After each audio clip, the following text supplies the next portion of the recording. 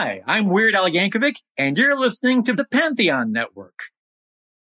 This episode is brought to you by Paramount Plus. Get in, loser! Mean Girls is now streaming on Paramount Plus. Join Katie Heron as she meets the plastics in Tina Fey's new twist on the modern classic. Get ready for more of the rumors, backstabbing, and jokes you loved from the original movie with some fetch surprises. Rated PG-13. Wear pink and head to ParamountPlus.com to try it free.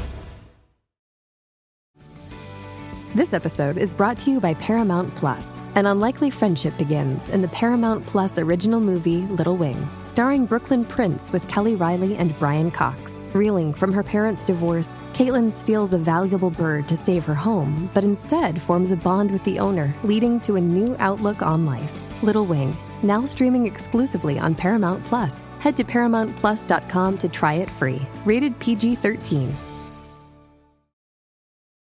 Does Monday at the office feel like a storm? Not with Microsoft Copilot. That feeling when Copilot gets everyone up to speed instantly? It's sunny again.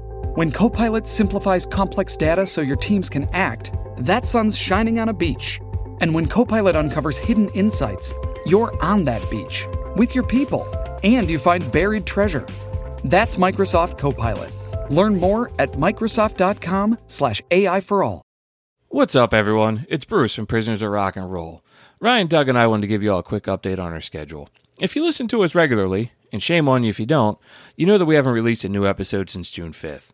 A few people have reached out to us asking where we've been. Did we break up like the Beatles? Is Ryan on the road with Motley Crue filling in for Tommy Lee?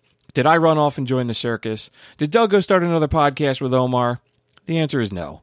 Life outside of podcast land has just been really hectic the last few weeks, but we're still here, and we'll be releasing episode 43 on July 11th. After that, we plan on being back on track and doing a show every 2 weeks like we've been doing for the last year and a half. So thanks for listening to us. Thanks for being patient.